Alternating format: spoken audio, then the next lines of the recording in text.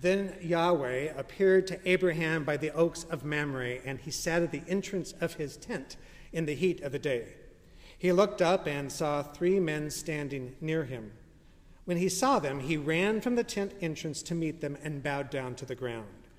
He said, "My God, if I find favor with you, do not pass by your servant. Let a little water be brought, and wash your feet and rest yourselves under the tree. Let me bring a little bread that you may refresh yourselves, and after that you may pass on, since you have come to your servant." So they said, do as you have said. And Abraham hastened into the tent to Sarah and said, "Make ready quickly 3 measures of choice flour, knead it, and make cakes." Abraham ran to the herd and took a calf, tender and good, and gave it to the servant who hastened to prepare it.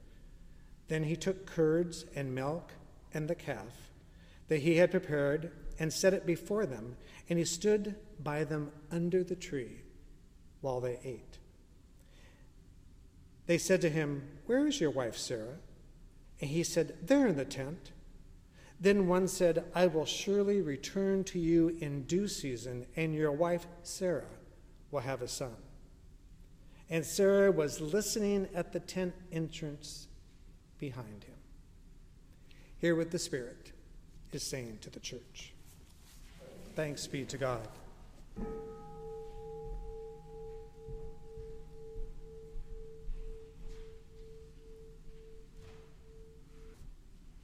A reading from the Gospel according to St. Luke. Now, as they went on their way, Jesus entered a certain village, where a woman named Martha welcomed him into her home. She had a sister named Mary, who sat at the teacher's feet and listened to what he was saying. But Martha was distracted by her many tasks. So she came to him and asked, "Rabbi, do you not care that my sister has left me to do all the work by myself? Tell her then to help me."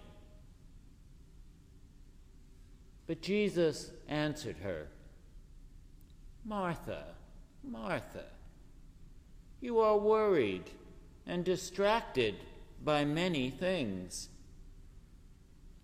But there is need of only one thing. Mary has chosen the better part, which will not be taken away from her." Beloved community, the gospel of our God.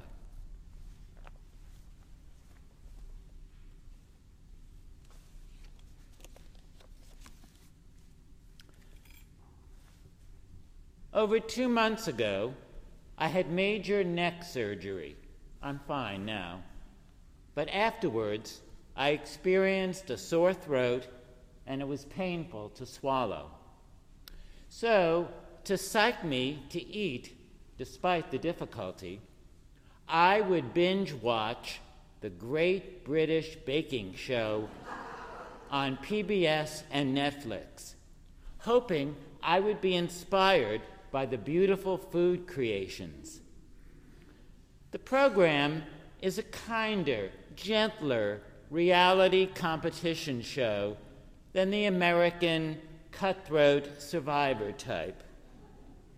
12 amateur bakers, each introduced with a folksy home video, remarkably everyone having a mum or grandmum who was Julia Child in the kitchen, while they compete against each other in a series of rounds trying to impress 2 foodie authority judges with their cooking skills, with one contestant booted out each week.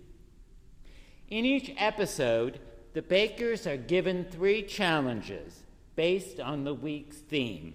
For example, tarts, the pastry kind, patisserie, or puddings, climaxing with a showstopper to demonstrate their talents by producing a fabulous professional bake with outstanding flavors, such as a boozy 2-tier, 7 different ingredient layer Genoese cake wrapped in a chocolate Art Deco collar with a caramel lattice of the Eiffel Tower on top. I'm not making that up. All the bakes have time constraints rigorously enforced, which adds to the pressure. The show takes place in an idyllic summer countryside setting, complete with adorable-looking animals and cheerful birdsong, with an ornate, colossal tent full of state-of-the-art kitchens, but no air conditioning.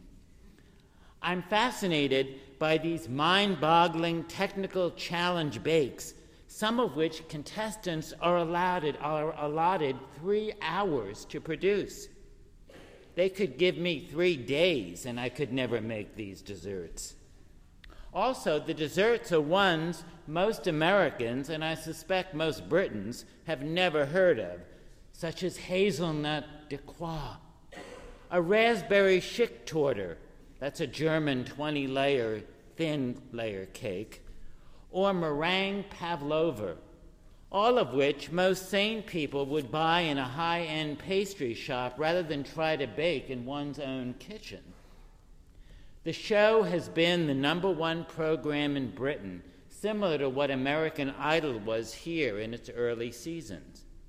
The 2 judges are both renowned cooking experts in England. The 82-year-old food writer Mary Berry, who fascinated Twitter followers when her quirky fact about herself revealed that she actually attends Church of England Sunday worship services. And celebrity chef Paul Hollywood, nicknamed the Silver Fox, who 2 years ago separated from his wife of 20 years to pursue a bachelor life, if you believe Instagram. Anyhow, they play bad cop, good cop, with Paul's steely glance combined with his ruthless, straightforward, and honest comments, such as, "Your sticky spice orange Chelsea buns is undercooked, practically raw, and I'm afraid inedible." But Mary, smiling, cushioning the blow with, "But I love the way you presented it on the plate." Paul and Mary also act as culinary Cassandras or Chicken Littles, forecasting doom, talking almost gleefully amongst themselves about potential tent-leaving disasters, such as, "He's overbeating the buttercream for his Victoria sandwich," or "The jam is too hot to put on her Viennese whirl biscuits," all with the same grave, ominous tone one might refer to a glacier melting in Greenland. Then there are bakers like Kim Joy, having an emotional breakdown after realizing she accidentally used salt rather than sugar in her Sweet Dreams roulade, or Ian's baked Alaska that melted, with him throwing it in the garbage bin and storming out of the tent, producing a social media controversy called Bingate. Now, the English are masters of understatement and a bit more compassionate in their assessments. Unlike Americans, who bluntly would say, "This tastes terrible, I wouldn't feed it to a rat," Paul and Mary offer, "I'm so disappointed for you," softening the criticism, but leaving no doubt what a failure the baker is, disgracing God, Queen, and country. Still, there are life lessons learned from the show, one of the most famous being that your pastry should avoid at all costs the dreaded soggy bottom. A good rule of thumb in other life situations as well. Seriously, rather than sabotage each other, the bakers will come running, helping one another, when there is a crumbling confection to rescue before it falls on the floor. Also, looks can be deceiving, because the prettiest creation, when eaten, that can make you want to gag, while a big old mess can taste divine. But perhaps the chief takeaway is to persevere and not be distracted from pursuing your single-minded objective of creating the best dessert you can make, regardless of the curveballs life throws at you, whether it be oven irregularities or doing impossible tasks like tempering chocolate in 95-degree humid weather. Even Kim Joy rebounded after her disaster. I'm not sure whether it would be harder to cook for Paul Hollywood or for God, with presumably Jesus more likely to forgive a fallen souffle than Paul. But that was the quandary faced by Martha in our gospel. Now, this is one of those passages which, upon reading it, often our first reaction is, that's not fair. We need Marthas to get our homes ready for visitors, the cleaning, shopping, and cooking, where the process of getting prepared for guests, especially unannounced ones, can leave us too exhausted to enjoy their visit. And remember, Jesus came with an entourage of at least 12 other people, so this was no quickie, breezy coffee klatch, but something more like an elaborate Thanksgiving feast. The story's most well-known spin is that it prizes Mary's contemplation over Martha's action, which is preposterous because in the passage that precedes this one, the parable of the Good Samaritan, Jesus tells us how essential it is to do service for your neighbors. Jesus tells us how essential it is that we need both the mystic and the activist, and the church could never survive without her Marthas. Witness our own Nathan and Gail, and yes, Jan and Mary this morning. Remember that Mary and Martha are sisters. History has grouped them together like Laurel and Hardy. So they needed and complemented each other, balancing both aspects so they can be mutually beneficial. Also, from our Genesis reading, we hear about how vital hospitality was in a hostile climate, with Abraham presented as a generous host to his 3 divine visitors. Though notice, it is Sarah and the servants doing most of the grueling preparation. So Martha's hospitality or hard work is not the issue, but rather that Martha is worried and distracted by many things. The Greek word used here means being pulled or dragged in different directions, suggesting division or fragmentation so disruptive that Martha couldn't enjoy Jesus' company. Jesus is saying to her, don't just do something, stand there and listen to me. Why? Well, the key words may be the ones that introduce the story. Now, as they went on their way heading towards Jerusalem and the cross. This was not a leisurely Sunday brunch outing, but Jesus' last journey, maybe poignantly lingering with dear friends for the final time before facing his destiny. And it is worth noting that in first century Palestine, it would have been unheard of for a woman to welcome a man into her home, nor would a woman sit as a student or disciple at the foot of a male teacher. Boundaries are being crossed. So women here are included, empowered, and valued. Though this subtle dismantling of patriarchal conventions might have been reinforced if Jesus and his mostly male companions had offered to help prepare some of the food, or instead order out pizza, wash the dishes, and clean up. Still, I think we need to hear Jesus' words to Martha, not as a criticism, but an invitation. Jesus knows the heavy burdens, obligations, and expectations we place on ourselves, as well as our resentments. One can almost hear Martha angrily banging pot lids to get Mary's attention. Yet all she accomplished is questioning Jesus' love for her, fixating on me talk. My sister has left me to do all the work by myself, and then ordering Jesus how to solve her problem. She wants Jesus to affirm her busyness, yet perhaps the story is not about approving multitasking, but focusing on the one thing needed. This weekend, we're commemorating the 50th anniversary of the Apollo 11 moon landing. I was 8 years old at the time, and it was a key event in my young life. I remember keeping a scrapbook of all the newspaper articles on the entire mission.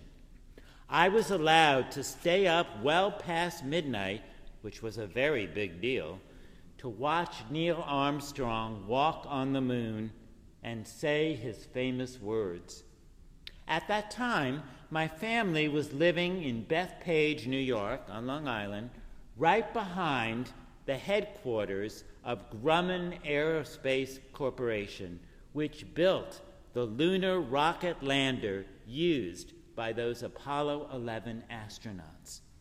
As a reward, that September, we got to meet Neil Armstrong in person in our school auditorium when he came to Bethpage to shake the hands of the Grumman workers.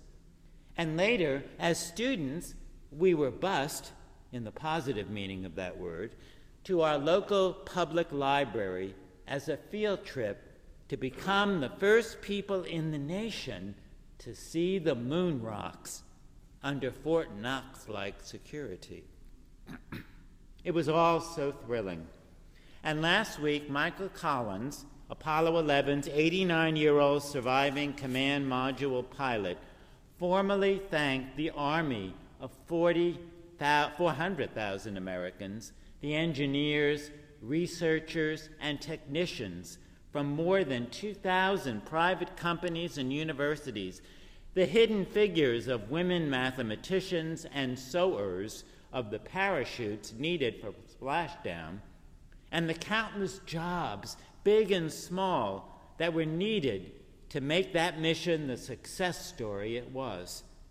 And it was united teamwork, steadfast vision and driving force, collaboration with a willingness to cooperate and leave one's ego at the door to achieve President Kennedy's 1961 goal of committing this nation before the decade is out, of landing a man on the moon and returning him safely to the earth, which involved great financial commitment and sacrifice to the tune of $24 billion. That's $165 billion today. Courage and ingenuity. Now, our motives for accomplishing this dream weren't all noble, the chief one being to beat the Russians as a victory in the Cold War. But from the unskilled worker to the most brilliant scientist, all were focused single-mindedly and passionately on doing their very best, refusing to accept limitations, knowing a failure to do so, even in minor details such as a wrong-sized screw, could cost lives and ruin the mission. And we wonder, couldn't we summon similar resources and national will used to land on the moon, to solve global warming, evidenced by the extreme heat wave blanketing most of the U.S. this weekend? There could be no distractions for those Apollo workers, just as there weren't any for the successful winning cooks on the Great British Baking Show, nor apparently for Martha. We all have distractions in our lives, whether it be the latest app on our smartphones, a new electronic gadget, a scary medical diagnosis, family dysfunction, relationship troubles, a secret addiction, financial setbacks, the 24/7 news cycle, the latest social media scandalous text, or just plain exhaustion. Jesus' message is that we tend to measure our worth by how busy we are, how much we accomplish, or how well we meet others' expectations. Jesus here is both guest and host, offering his hospitality in the form of his presence. So the one thing needed is to listen to him. The joy of being in his presence can lift us beyond our daily limitations, helping us forget the worries, concerns, and headaches that hold us back or lead us in the wrong direction. Only then can we experience that we are loved for who we are, regardless of what we do. If we aren't woken up to God's loving presence in our lives, we won't be able to do the work of making this world a little bit more equal and compassionate. Like Martha, we can't do everything, but we surely can do something. We can forgive. We can show up in a ministry of presence. We can protest injustice, such as the inhumane detention of migrant children at the border. Surely, as a nation, we can be more hospitable to our visiting guests. But mostly, we can love. The chief way to listen to God breaking into our lives is through the people we love and who love and need us, because this is the avenue where God comes nearer, touches us, and opens our hearts. For most of us, with Jesus, it's not love at first sight, but a gradual maturing process of growth with increasing affection and shifting our priorities so we can notice the sacred in our midst, finally giving our full attention to God. So, beloved community, whether we're baking our very best meringue pavlova or aiming for the moon, despite all the distractions in our lives, can we choose the better part and do the one thing needed?